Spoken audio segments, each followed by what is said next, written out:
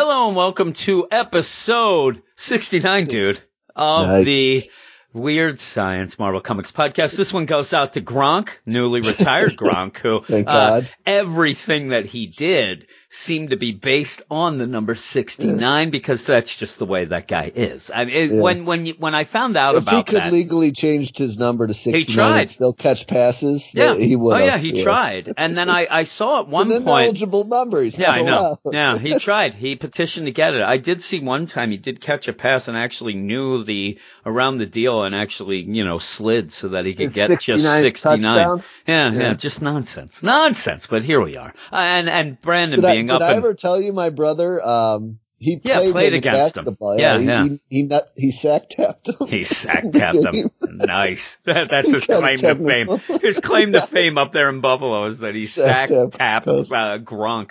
But yeah, up there in Buffalo, Gronkowski is not exactly the most welcome of fellows. I would say you'd go, Tom Brady showing up in Buffalo probably would not want to be around there, then Gronk, and then John Bon Jovi. There are the three, right? Maybe Gronk Brett Hull. A slight pass because he was born in Buffalo, but the other two are definitely I'm telling you, born in Buffalo, that makes you more of a traitor in my mind. But how about Brett Hull? Would Brett Hull be welcome in Buffalo? No, Brett Hull is not allowed in Buffalo. He would not be. But Scott Norwood would be welcome, Bettman. right? Gary Bettman still gets booed every time he shows up. Scott Norwood, though, he kind of accepted all of that and pretty much became beloved after that. We cheered him and then cut him. Yeah, well, it's one of those things. It's like Mitch Williams when he ended up losing, and it wasn't his fault. He was overused. But when they lost the World Series to Toronto, everybody he got death threats and things like that. But over the years, he just accepted what it was, kind of said, hey, that's that, and everybody's forgiven him. Now he's beloved in the Philadelphia area.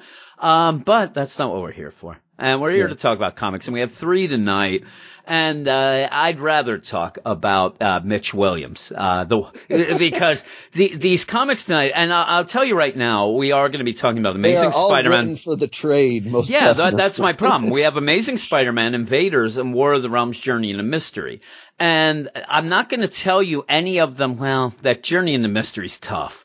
But for the most part, it's not like I'm reading these, especially Spider-Man and Invaders, and you know my love of Invaders.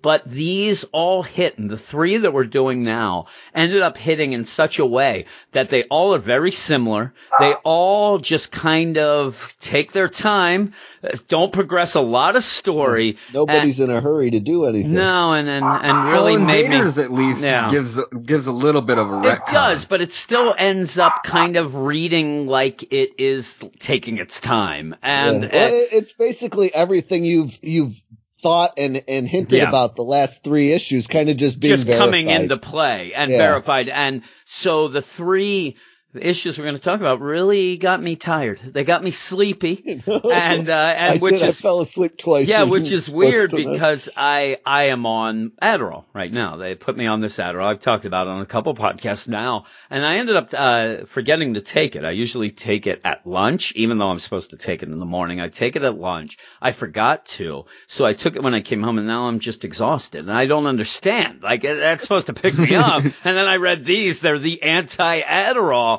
issues. But before we go on, real quick, we have a website at WeirdScienceMarvelComics.com. We also have a Patreon where we have a weekly spotlight where we did do Web of Venom, Carnage, what is it called? Carnage number 1 or whatever. Cult of Carnage. Cult of Carnage number 1. That was the spotlight this week. And if you want to go to patreon.com/WeirdScience and hear us talk about that, we're going to have a bunch of other Marvel-based shows as well. But we're going to get into this. We're going to try to get through this here by starting with Amazing Spider-Man. Brandon, take it away. Yes, we have written by Nick Spencer, art by Gerardo Sandoval, colors by Edgar Delgado, Eric Archinega, and VC's Joe Carmanga on the letters. Central Park contained all of nature's beauty with none of its savagery. Kraven the Hunter hired Arcade to restore its balance. Enclosing the park in a force field, they filled it with predators, androids modeled on Kraven himself, operated remotely by diligent big game hunters. Their prey, animal-themed villains captured by Taskmaster and Black Ant, himself recently betrayed and left for dead, and Spider-Man attempting to rescue Black Cat and the son of the Lizard. Spidey was trapped by the last Kravinoff heir a clone of the father in his prime and released under the dome. Meanwhile, Mary Jane has been waiting for Peter's return, unaware she was watched by the same unknown person who's made Mysterio beg and Kingpin bow. Yeah. So we resume. And we resume, and we're not going to go very much forward in this hunted story.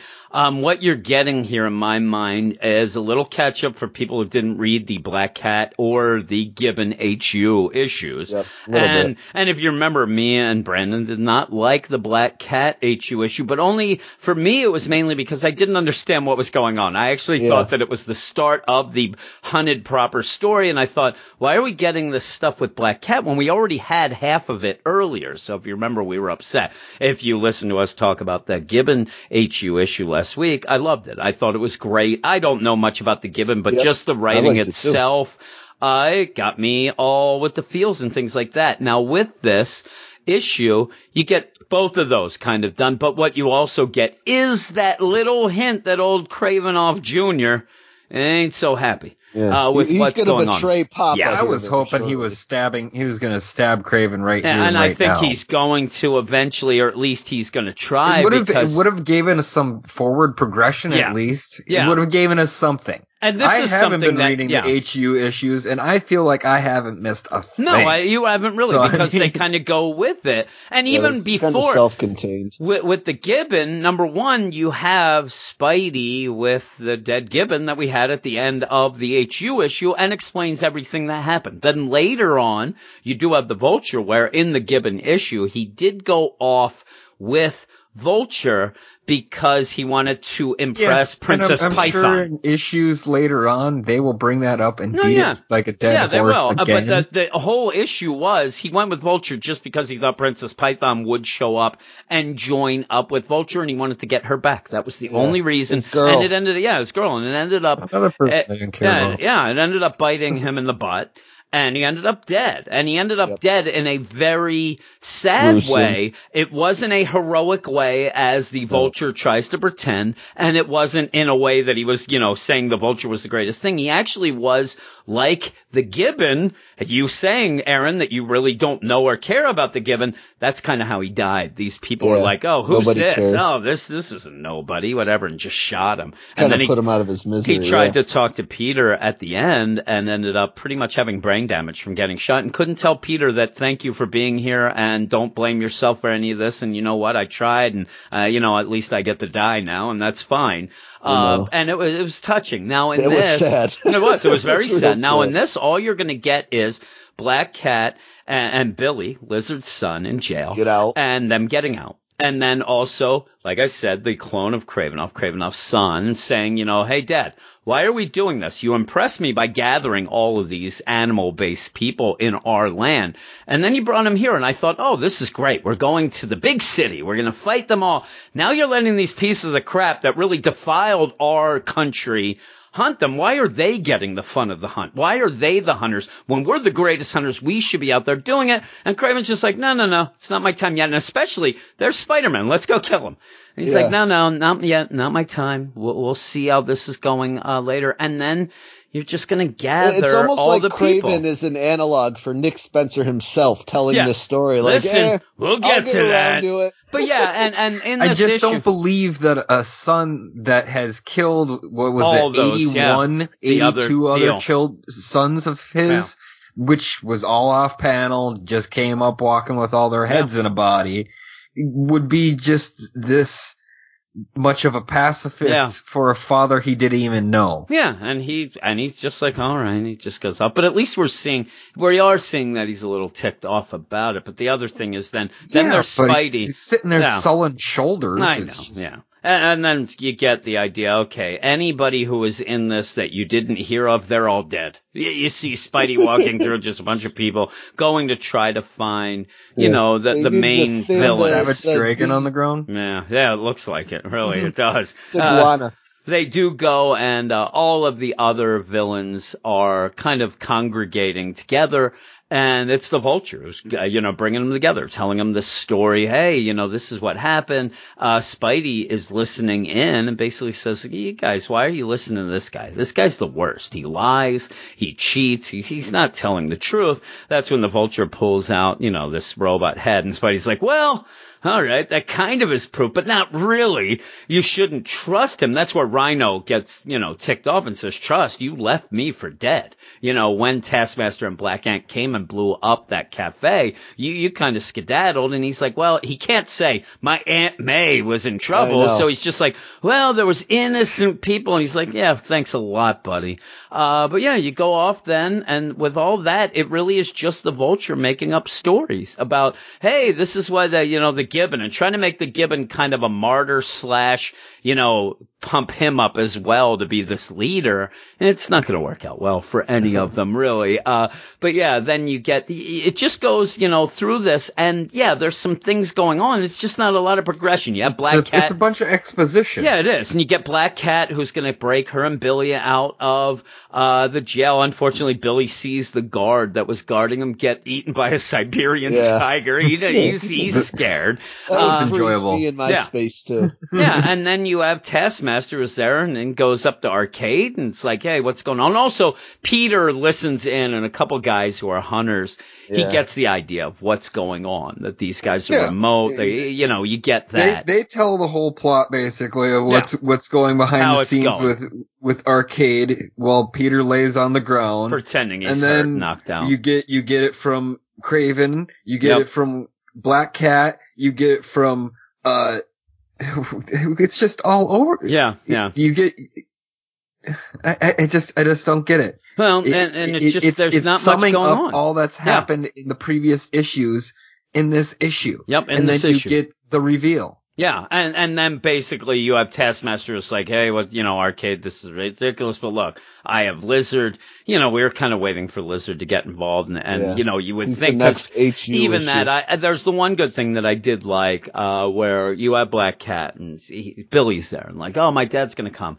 And I can't go. My dad will be here. He'll save me. And Black Cat's like, listen, my dad always saved me. But when there one time he couldn't, and it wasn't his fault, he just couldn't get to me. But then I realized that every time he saved me, he was preparing me to get out of the situation myself. And she's trying to, get Billy to get pumped up. Now, in the thing that annoyed me the most was the idea. You're going through all this. You do have Lizard captured by Taskmaster. But then when we go to the one, it's not even a full panel of Mary Jane. It is a sliver of a panel. Doesn't look like Mary Jane. No, and Peter, and even that Peter's like, had that vision with that Craven clone, and I got the idea that was true.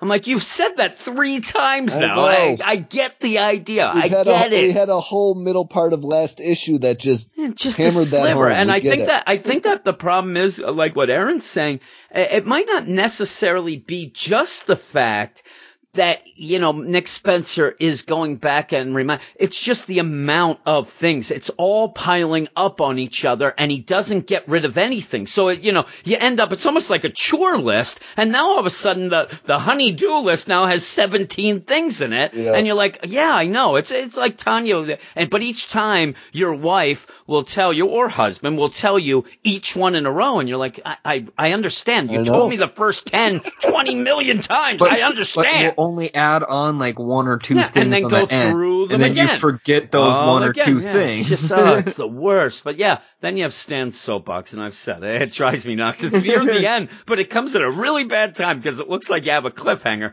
You don't. But that's when you go off then to a part where, again, like I said, you get the sliver of Mary Jane. You see Black Cat and Billy still in jail.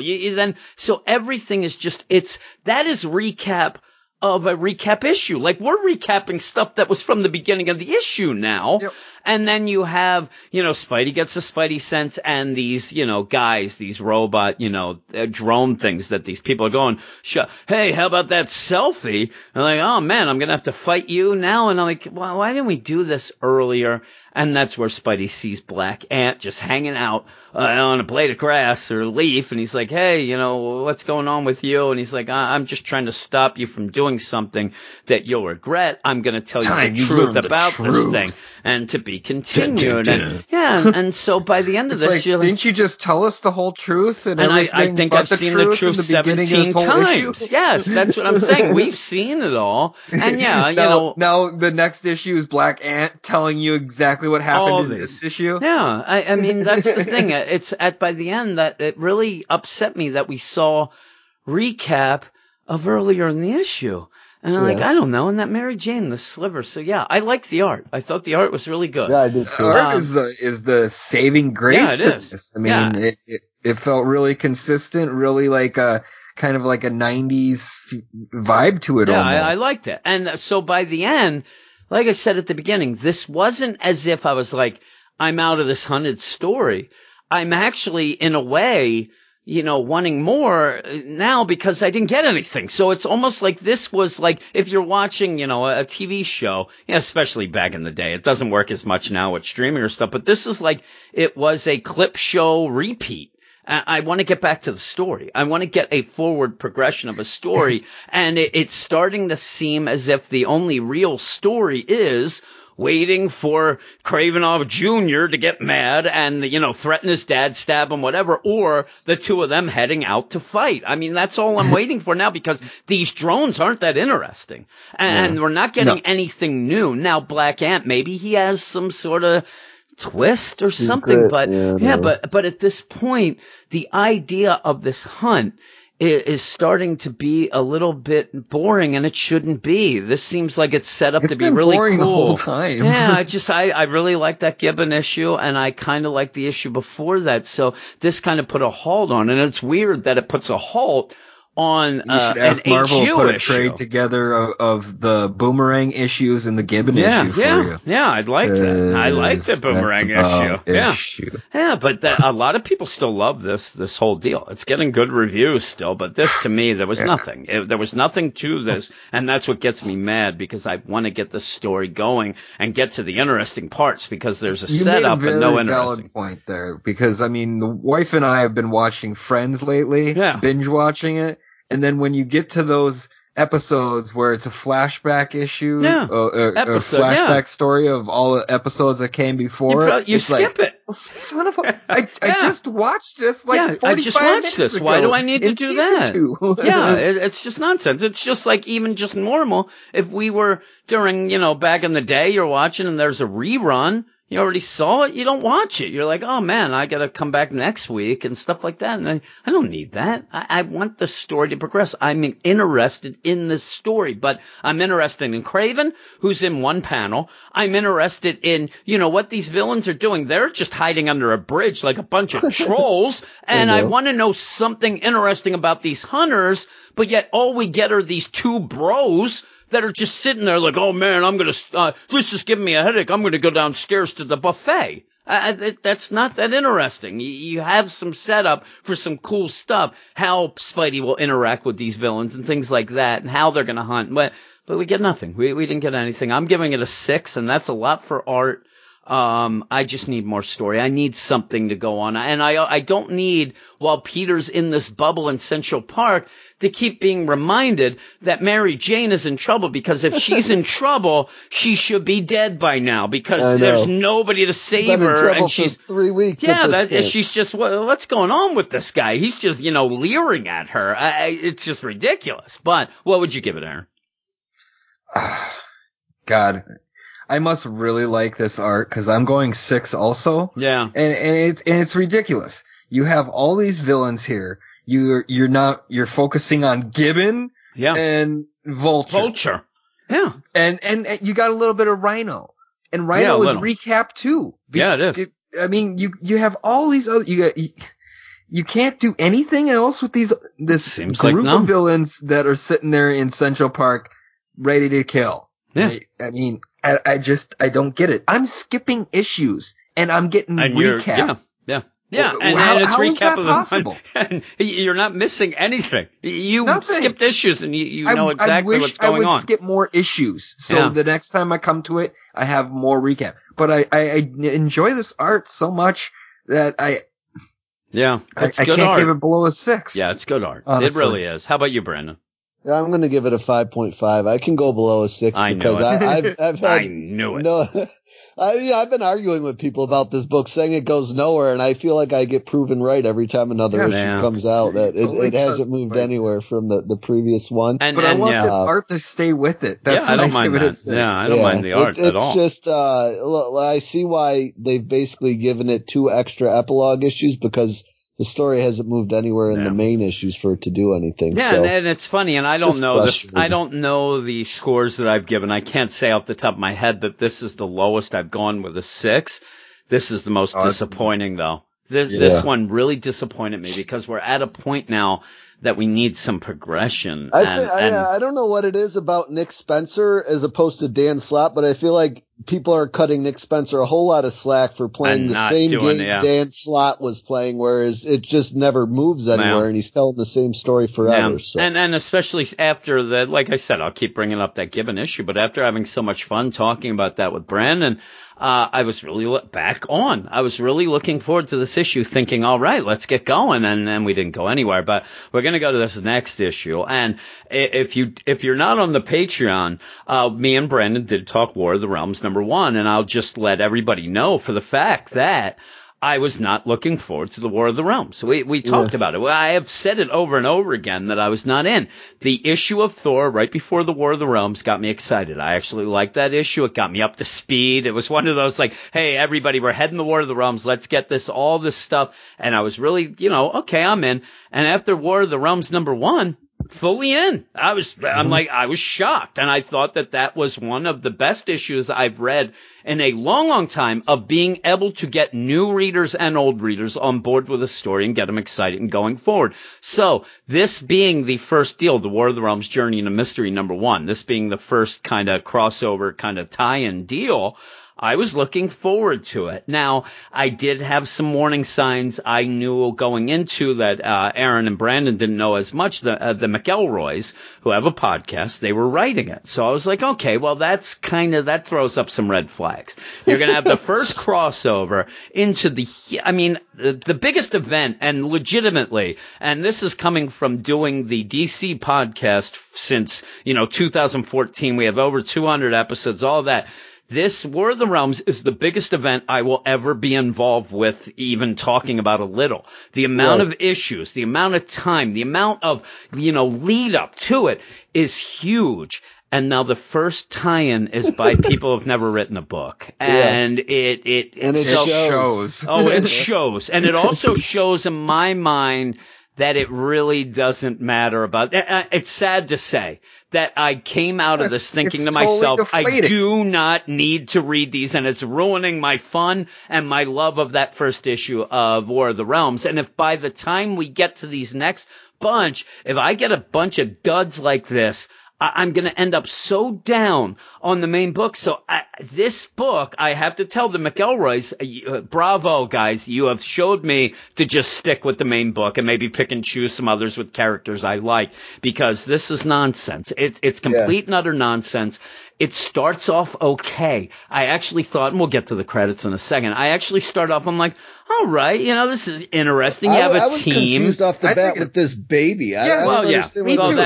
And then it tied in then. Flawed. Yeah, I'm just saying, I didn't mind. You don't know what's going on. I just went with it. And I'm like, okay, you got Thor. I'm going, I don't know some of these characters. You got this thing going on. And then they do go back in time in a way that is not very well done. I mean, if you think the beginning's flawed, when you get to the flashbacks, I don't even think they really spell out it's a flashback. You're just going and they just go. By the end of this, I had to look, because I swear this was a 758-page issue. It took me so long. It took me 2 hours to read this in 3 sittings.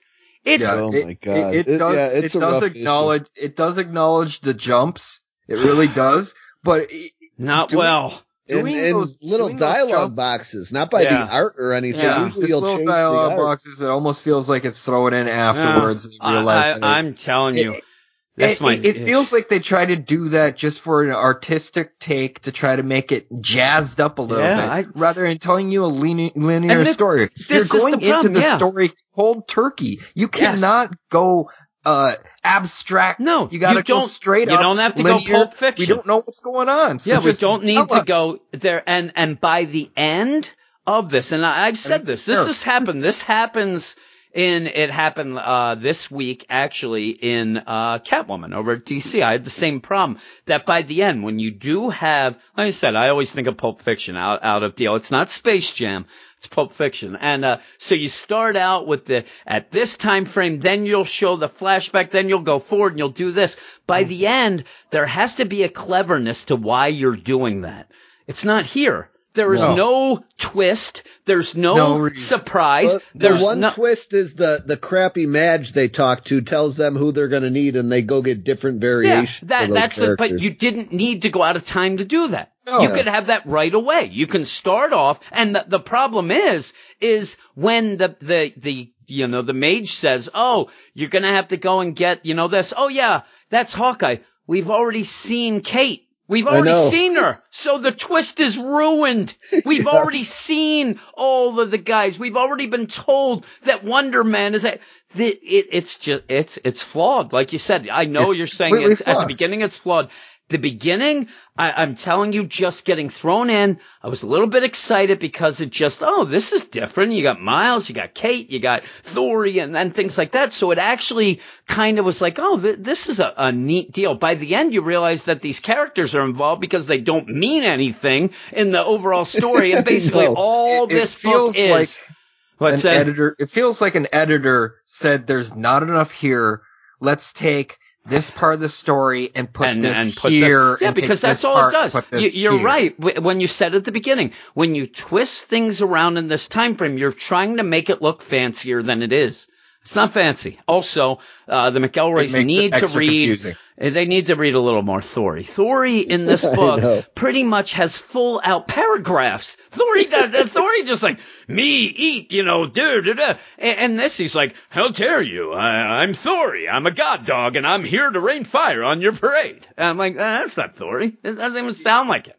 It's just so, tell me about it. They really had no writing an event tie-in. No, honestly. and the first one. Here it is. Journey of Mystery #1, Chapter 1 with The Will to Protect. Written by the McElroys, drawn by Andre Lima Revo, colored by Chris O'Halloran, and lettered by VC's Clint Cowles. I'm not even going to read this nonsense at the beginning. We'll just get into it. Brandon, you tell me about it. Brandon, you give the rundown, and you don't have to get very particular here. Just tell us, what goes down. I would say the rundown has nothing to do with the issue we're about to read. No, don't even read that. I'm saying tell us about the issue itself. You could go and you give us the rundown of what's in the issue. Yeah, because the beginning starts where we start off with our cast of characters just in this RV of death, it looks like, and they're running away from the Queen of Cinders, who's just throwing fireballs at them. Yeah. And they have a baby on board, so, she's not paying attention to the sticker on the back of the window, obviously. No, and to me, that's the only thing we're going to get out of this is the baby. And it's Thor's, his sister, a baby sister, that's just thrown out there. Freya says they had a baby, and there you go. Thor has a sister, and it ends up with Baldur. He has to take care of the baby. Make sure she doesn't get murdered, And then go and get her because, she's they put the baby in Oklahoma or something like that. In one of the most in a castle in Oklahoma. That's just right out on Front Street there. Yeah. And the thing is, Cinder knows exactly where to go and get the baby, so they have to go get the baby first and gather this team. Why does that surprise them? I mean, they found you in the Bronx. Yeah. It's you're arguably hiding better in an apartment in the Bronx. Yeah. Than you are hiding in Trenton. Go to a hotel in Trenton. Go to, up to Minnesota. You're in a castle, an Asgardian castle in Oklahoma. You had said during your War of the Realms talk that you had felt that there was some unwarranted jokes. Yeah. This has unwarranted jokes. Yeah, it does. And that's the thing is, when we were talking about War of the Realms, I said, Peter, I know he's jokey, but at least the jokes, I thought they were a little too much. But that's within the character. The problem at this is the jokes aren't character based. The jokes are a lot of cosplay, a lot of like these are pop culture jokes. And again, now you get the idea. Yeah, these guys are a pop culture podcast bunch of group. They ain't no comic writers because they're more concerned about that stuff. They're concerned about these, tertiary, things they're being having dropped. Character moments. Yeah, and instead of, give me Kate Bishop doing something or whatever, they have the whole Avengers team and all of Marvel in cosplay costumes running around, with these guys who are actors and they're getting attacked. It's not great at one point. And they are a bunch of brothers who have a podcast. And at one point they have to really dig into hey, brother teams are great, right? Everybody likes brother teams. I'm like, I know one that I don't like so much anymore, because you're nonsense. But then, you go and it's basically. Then we go to the past and we take turns just finding out how the group got together. Yeah, that's all it is. It's a recruitment of a team that nobody asked for, nobody really cares about. Give us a reason to care, not the jokey, let's go gather the team when all hell is breaking loose right now in Manhattan. And they're just going around, let's gather the team to protect the baby. Yeah, but let's gather the team to protect the baby nobody knew about, and then we'll go get the baby. I don't recall this baby being mentioned in all in the 6 years. I don't know much about it. I don't either. It totally threw me off guard. I had no idea. And then, we get 5 pages at the very end that are basically the forward momentum from the beginning where just the bridge they're on gets taken out by Ares, so now they're face to face with Ares. Just the idea of when they go to Wonder Man, and the whole idea is the joke of having a movie that has Vision in it, but we won't call him Vision. Pitch me. They go to find the person they want. They end up finding a different version of the person they want. Yeah, it's not Deathlock. So I was hoping we get crazy, like cut in half Deathlock in this. Yeah. That would have been awesome. We get Deathlock version 2.0 as a whole, bunch of robot friends. And, like I said, the worst I thought was Wonder Man, where they're going through a whole thing while all this is going down. Like, it's end of world stuff going on in New York. Yeah, you're not in New York at this point, but, I think that people would be concerned, and yet you have hey, Wonder Man, hey, we're going to make a movie, and it's going to be Vision, but we'll call him the Apparition because, we can get away with that with the lawyers. I'm like, really? Yeah, that's what we're focusing on. Yeah, nonsense. I didn't even get that joke because I think I was reading words just to, basically read the words at this point, and nothing was sticking in my And then, his catchphrase. Like the same person. Yeah. His catchphrase, pitch me. I'll pitch you right off a roof. Is what I'm going to do. Pitch you right into a lake. And then pretty much the day is saved when Wonder Man goes out and then cuts a big, the road where they're at, a bridge type deal, in half so that the cinder, the semi can't follow him, and then Ares gets out. Yeah, I'm like, really? I'm sitting there like, okay, he cuts the bridge in half. Yeah. They pull over and stop. And I'm like, why? This truck has been shooting at you. It has a cannon on top of it. That's what I was saying. You get out and like, hey, I was so checked out I didn't even care. You can't shoot me. There's rebar exposed. You have Ares chasing you in a semi-truck with a cannon mounted on top of it this whole time, and all you get is jokes. Yeah, and jokes that didn't even land for me because I'm, if it was maybe some more 80s reference pop culture. Maybe. I don't know. Something. I don't think that would have done the trick either. Some of these I didn't even recognize as words in here. I'm telling you. If maybe, I don't know. I'm sure there are people out there and like, oh man, there's not a lot of jokes in this issue. They might be right. Because this issue stunk. It was terrible. And now it's turned me off. But I will give these other tie-ins, a chance because they're going to be written by actual people who write comics. And I know everybody has to have their first deal.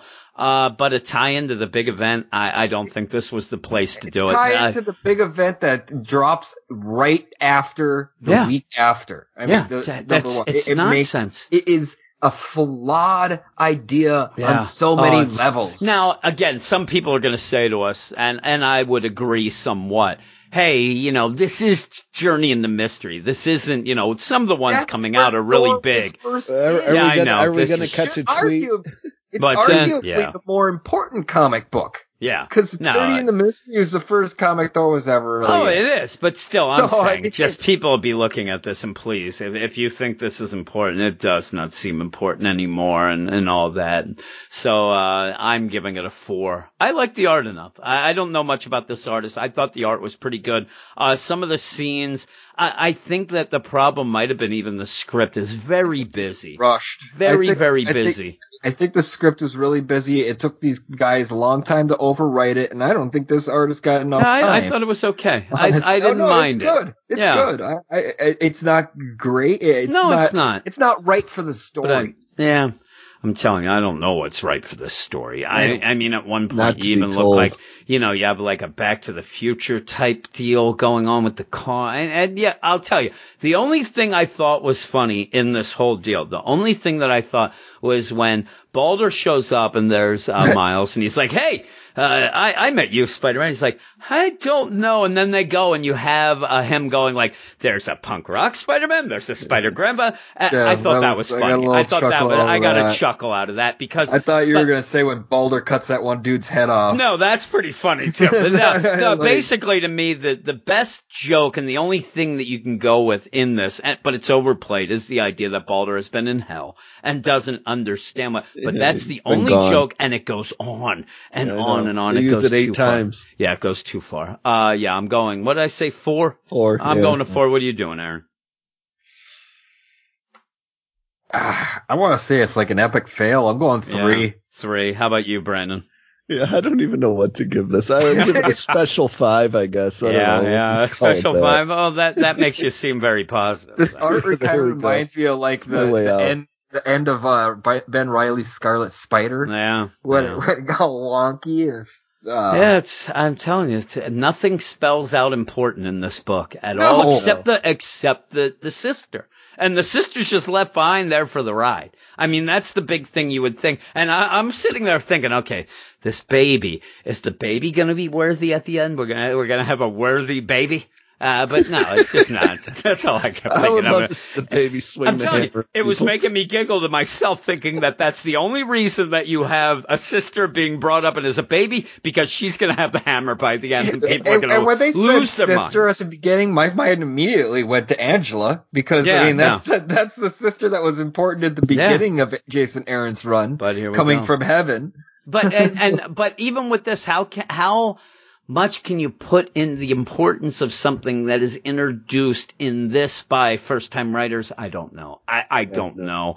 We're going to end the podcast, though, with one last book. And it is the book that has been my favorite book in comics. I mean, not even just Marvel, DC, Indie, whatever. It's all of them. The last issue I said when we did it, I've been down, like each issue I've gone slightly down, each one, in my enthusiasm.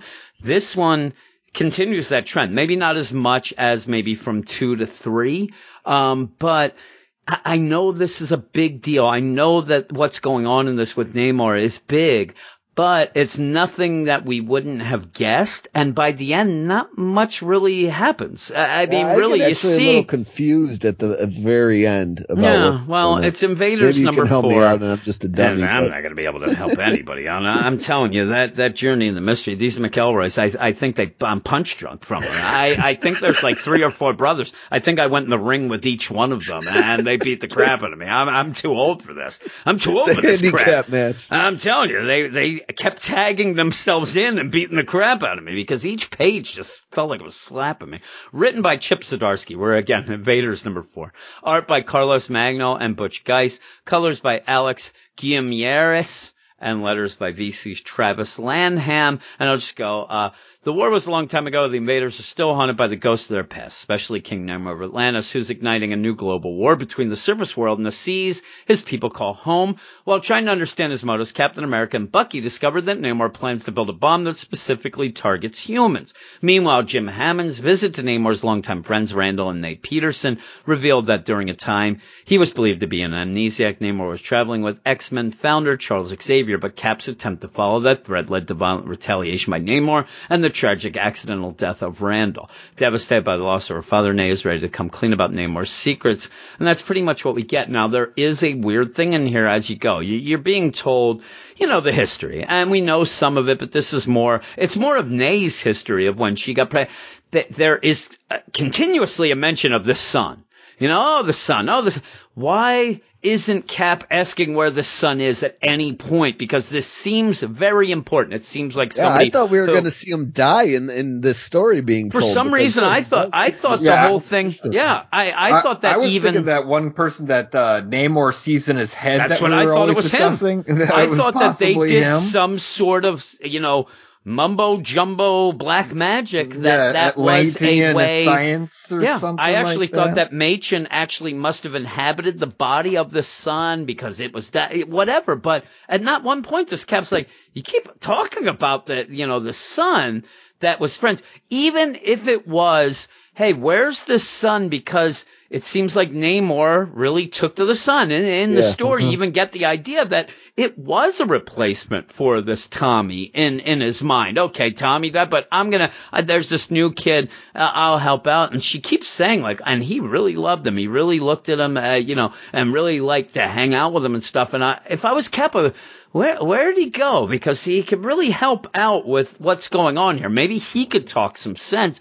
And yeah, you get the idea that because they're not asking, something bad happened. We see by the end that he is in touch with Namor and he's doing some stuff, it seems, behind the military's back, to get all of this stuff going. And his name is Roman, the son. And they're showing just Roman, being raised, Namor helping out at points in his history.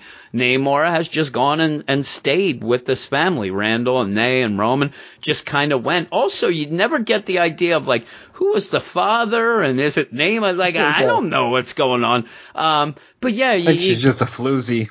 Yeah, well, you get all this. You would think that's why he's got this strange connection. He knows when it's going to be born and all that, Yeah, it's weird. So we'll have to see. But while this is going on, you do see Namor continuing to have these, nightmares about Tommy. And when he does, he gets violent. I mean, he just rips the house apart at one point. Blow a wall out? Yeah, he blew a wall. And while this is going on, though, Xavier showed up, and Xavier wants to go around. He doesn't have, Cerebro, so he is going with clips and things, chasing around, ideas and news things about possible mutants. And he goes, and this gets the whole deal of Namor being, the first mutant and stuff like that, where Charles is like, you're a mutant as well. But it's them going around trying to find things, and they find this guy who, looks like he'd be able to cure mutants, and Namor thinks that would be abused, but it's all very quick. And the thing about this is by the end, I thought this was going to be more about oh man, we're going to learn a lot about Charles, and this is going to be, really upsetting and things like that, but it just kind of happens. It's just a tweak and twist to history here and there. Yeah, that's all it is. It paints Charles Xavier in a little lesser light because it has him being with this mutant that can change humans into mutants or mutants back into humans. And the humans, and he Charles wants to has use that little implication where he's like, "Oh, we can use this to turn all humans." It's more of what Magneto was. It's Magneto, and even it's very stressed because when you have Xavier show up, he does hang with them at, the lighthouse type deal and they even say, Nay says, yeah, Xavier stayed for us for a while. He said he was going to search for his kind. He kind of rubbed us the wrong way. He kept using the term, homo superior. He kept saying it. Yeah. So it comes off very, very Magneto-esque. This is the brash, and they even say he was youthful and arrogant. And I could get that. He was, before he was in the wheelchair. Yeah, it was before all that. So he was, he was arrogant. The comic does give you a really good kind of feeling for timing. Yeah. In the history perception of the continuity of the MCU. Yeah. But I mean, it doesn't give you a ton, but I really enjoyed it just for the concept of. I didn't mind it. It fits pretty well in between here and here. And it was funny too. They're going to find things. They actually seem to just walk right under Wolverine. Wolverine's up. Did you see that where he's in the tree? and they just walk right under him. That was kind of cool. And that even kind of goes with the whole, X-Men Origins movie where you had Magneto and Xavier walk into that bar like, hey, you got that, go F yourself, and they leave. But yeah, that was kind of neat. But like you said, it's just a little bit of a tweak, a little bit of showing Xavier in a less of a light. And the thing is, though, I really want more of this story. I want more of Namor. And we are seeing Namor go through this, but this part, it's really more Xavier, and it's more of early mutant stuff and all this stuff going on. And then you end up with this mutant who can change back and forth and whatnot. And he ends up getting shot, unfortunately, by the police by accident because of the way that, Xavier is kind of, using his powers to make people stop and not. It ends up pretty much a dead end anyway. So nothing really happens with that, but Xavier goes. It breaks Namor a little bit more. That's what I'm saying. And then they go into Namor's head, and we see that Tommy's death really messed with him. Now we get the start, and this is the most important thing. We get the start of this Tommy of the mind, because Xavier sets it up to be this place in his mind where he can talk to Tommy as a way to get over his problems, as a therapist type of thing. And that's that one guy that you've seen, that you picked out from the very beginning. Yeah. On how he's just, you don't think he's there. Yeah. Everybody else keeps not knowing who he's talking to. Nobody's ever addressed him. And we see that that's the case. And that's what happened. It's Xavier's problem for doing this. He set this up. The problem is that Namor, unfortunately, is unhinged. And he took it a step further. Instead of it being Tommy of the mind to kind of work through his problems, he just ended up thinking, basically making him a living being in his mind alive so that he wouldn't have the problems. So he's pretty much using this as a way to get away from working with his problems. And he's also warped people around him, namely this lady's child, too. Yep. Yeah. And then we go and then you do see, the real story then when Johnny Storm kind of saw him. You see Namor helping the family throughout. You see the Roman again over on the side there.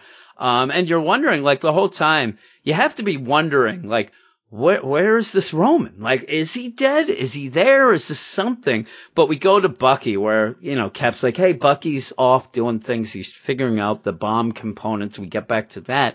And Bucky is there with this woman. And remember, he did give her that gun.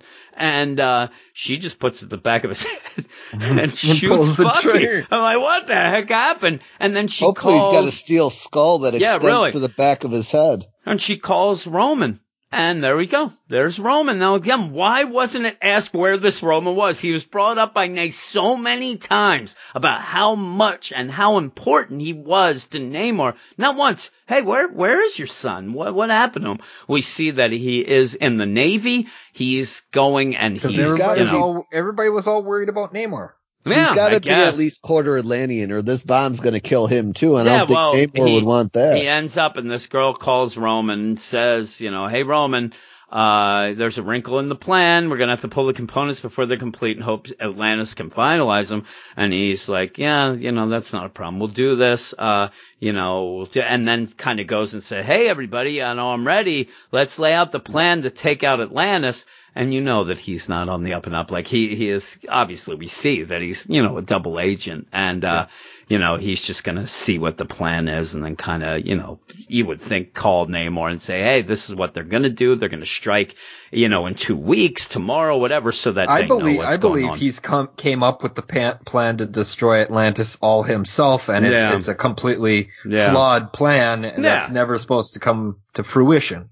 Yeah, so we'll see. But and we see even next, you see these bombs going. But the problem is, if you remember, the bomb is the bomb that kills humans. And so you would have to see. And I would not be shocked if this isn't his son, if it isn't, Namor's son and things like that. And they've kept it down, under wraps.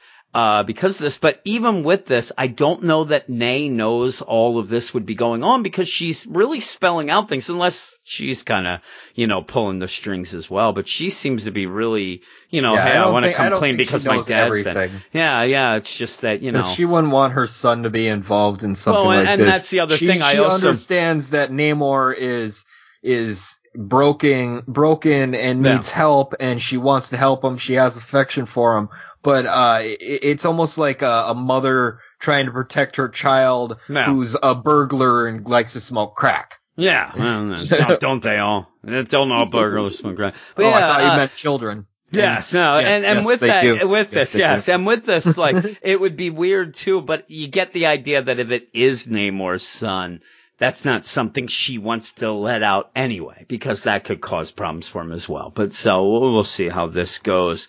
But yeah, I'm gonna give it a 7. Well, it can't be Namor's son, because when she meets Namor for the first time since being an adult woman, she's pregnant already. Yeah, but they even said that he had been coming by. Like, I thought that maybe, because I don't know. Yeah, maybe not. Time passed. Namor was gone. Life moved on. I grew up and left home, but moved back when I got pregnant. Yeah, we'll see. So, but, maybe she knows more. She hadn't seen him for quite a period of time. It's just weird to not mention anything about a father, and then to not mention anything about the son. But we'll see. We'll see how it goes. It might just be that he looks up to Namor because of the deal. Yeah, we'll see. But even so, it's pretty cool and all that. So, but yeah, I'm only at a 7. I'm going down a little each time, and I hope that stops be messed next. Up though, because that'd be like his daughter that he had sex with. No, I mean it's his friend's daughter, so But exactly. Really. But who cares about that? Also, the thing though is he also doesn't age, so it's the thing with. But we'll see. We'll see how it goes. I'm telling you, I think the art is not that great in this issue. And there's a lot of flashbacks. It's not as good as, say, that first issue that we gushed about the art.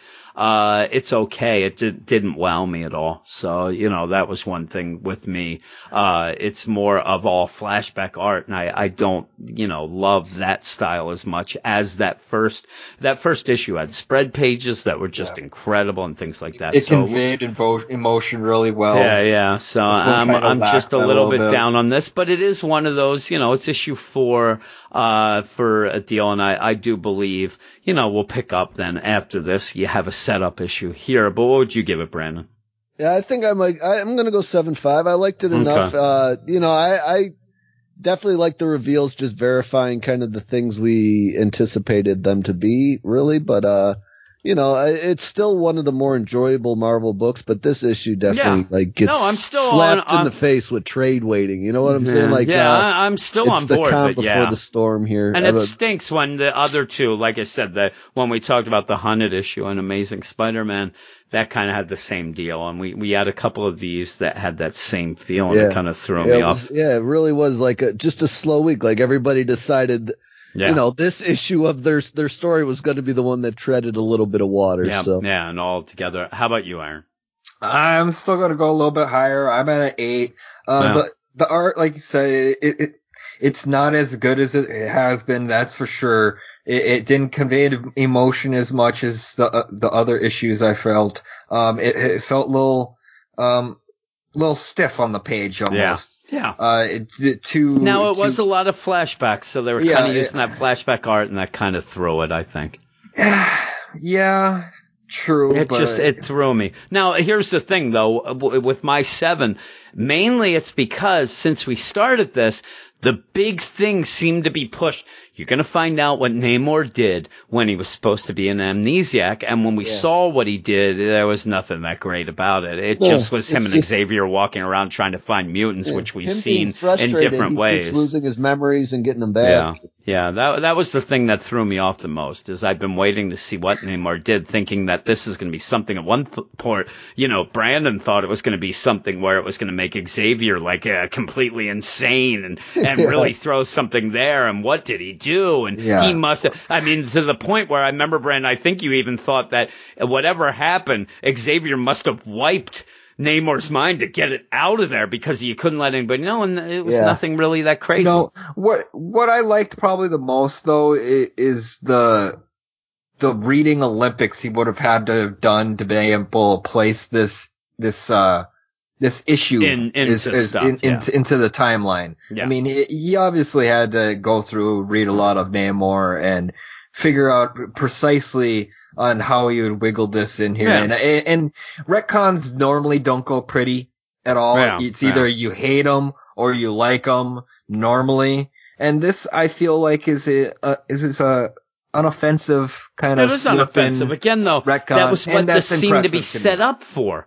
The first issue, we were told, "Oh my God, we're going to find this out. We're going to find this out." This is the first arc, pretty much. Yeah. Yeah, I don't think we're going to go much. I guess we'll maybe we'll go more about this deal, but I think we're done with what he did when he was an amnesiac, and it really wasn't that crazy, but yeah, that's just me. But I thought there was going to be some more fireworks. I thought there was going to be something more to it, but there was wasn't. A little lackluster. Yeah, we'll see how. I wasn't expecting really too much fireworks with it, though. I mean, it came out specifically saying that it was like a rebirth for him, basically, a telling of his origin. Every issue we've been told, oh man, wait till you hear. I mean, even the solicits, I think the first, you're going to find out what happened when Namor was supposed to be in an amnesia. We really didn't find out anything, but that's just me. I suppose it says right on the top, shocking, the secret history of the submarine. There it is. I suppose that wasn't. Okay, I'm at step 5. I'm telling you this. I didn't even look at the cover, and it says it on the cover there. The solicits were pushing it. So I expected a little more than just that, but it was cool to see Wolverine hanging out in the trees. But that's it. That's it for the podcast. Obviously, my book of the podcast is still Invaders, and I still love this series. I just thought that this was a little, like Brandon said, it's a little treading water in a week that we had a bunch of that, and I needed more. But hey, that's how you go. Everybody, is that your book of the week, Invaders? Yeah. I would assume it is. All right. So we're going to end with, just to tell everybody again, we have a Patreon, patreon.com/Weird Science. If you want some more, Marvel stuff, DC stuff, indie stuff, just go over there, check it out. You can join up now. You won't be charged until May. If you want to quit before then, you'll never be charged. So go check that out. And that's about it. You can check the show notes for all the other things, our Twitter, our website and stuff like that. But that is the end, and we'll see you in a couple days.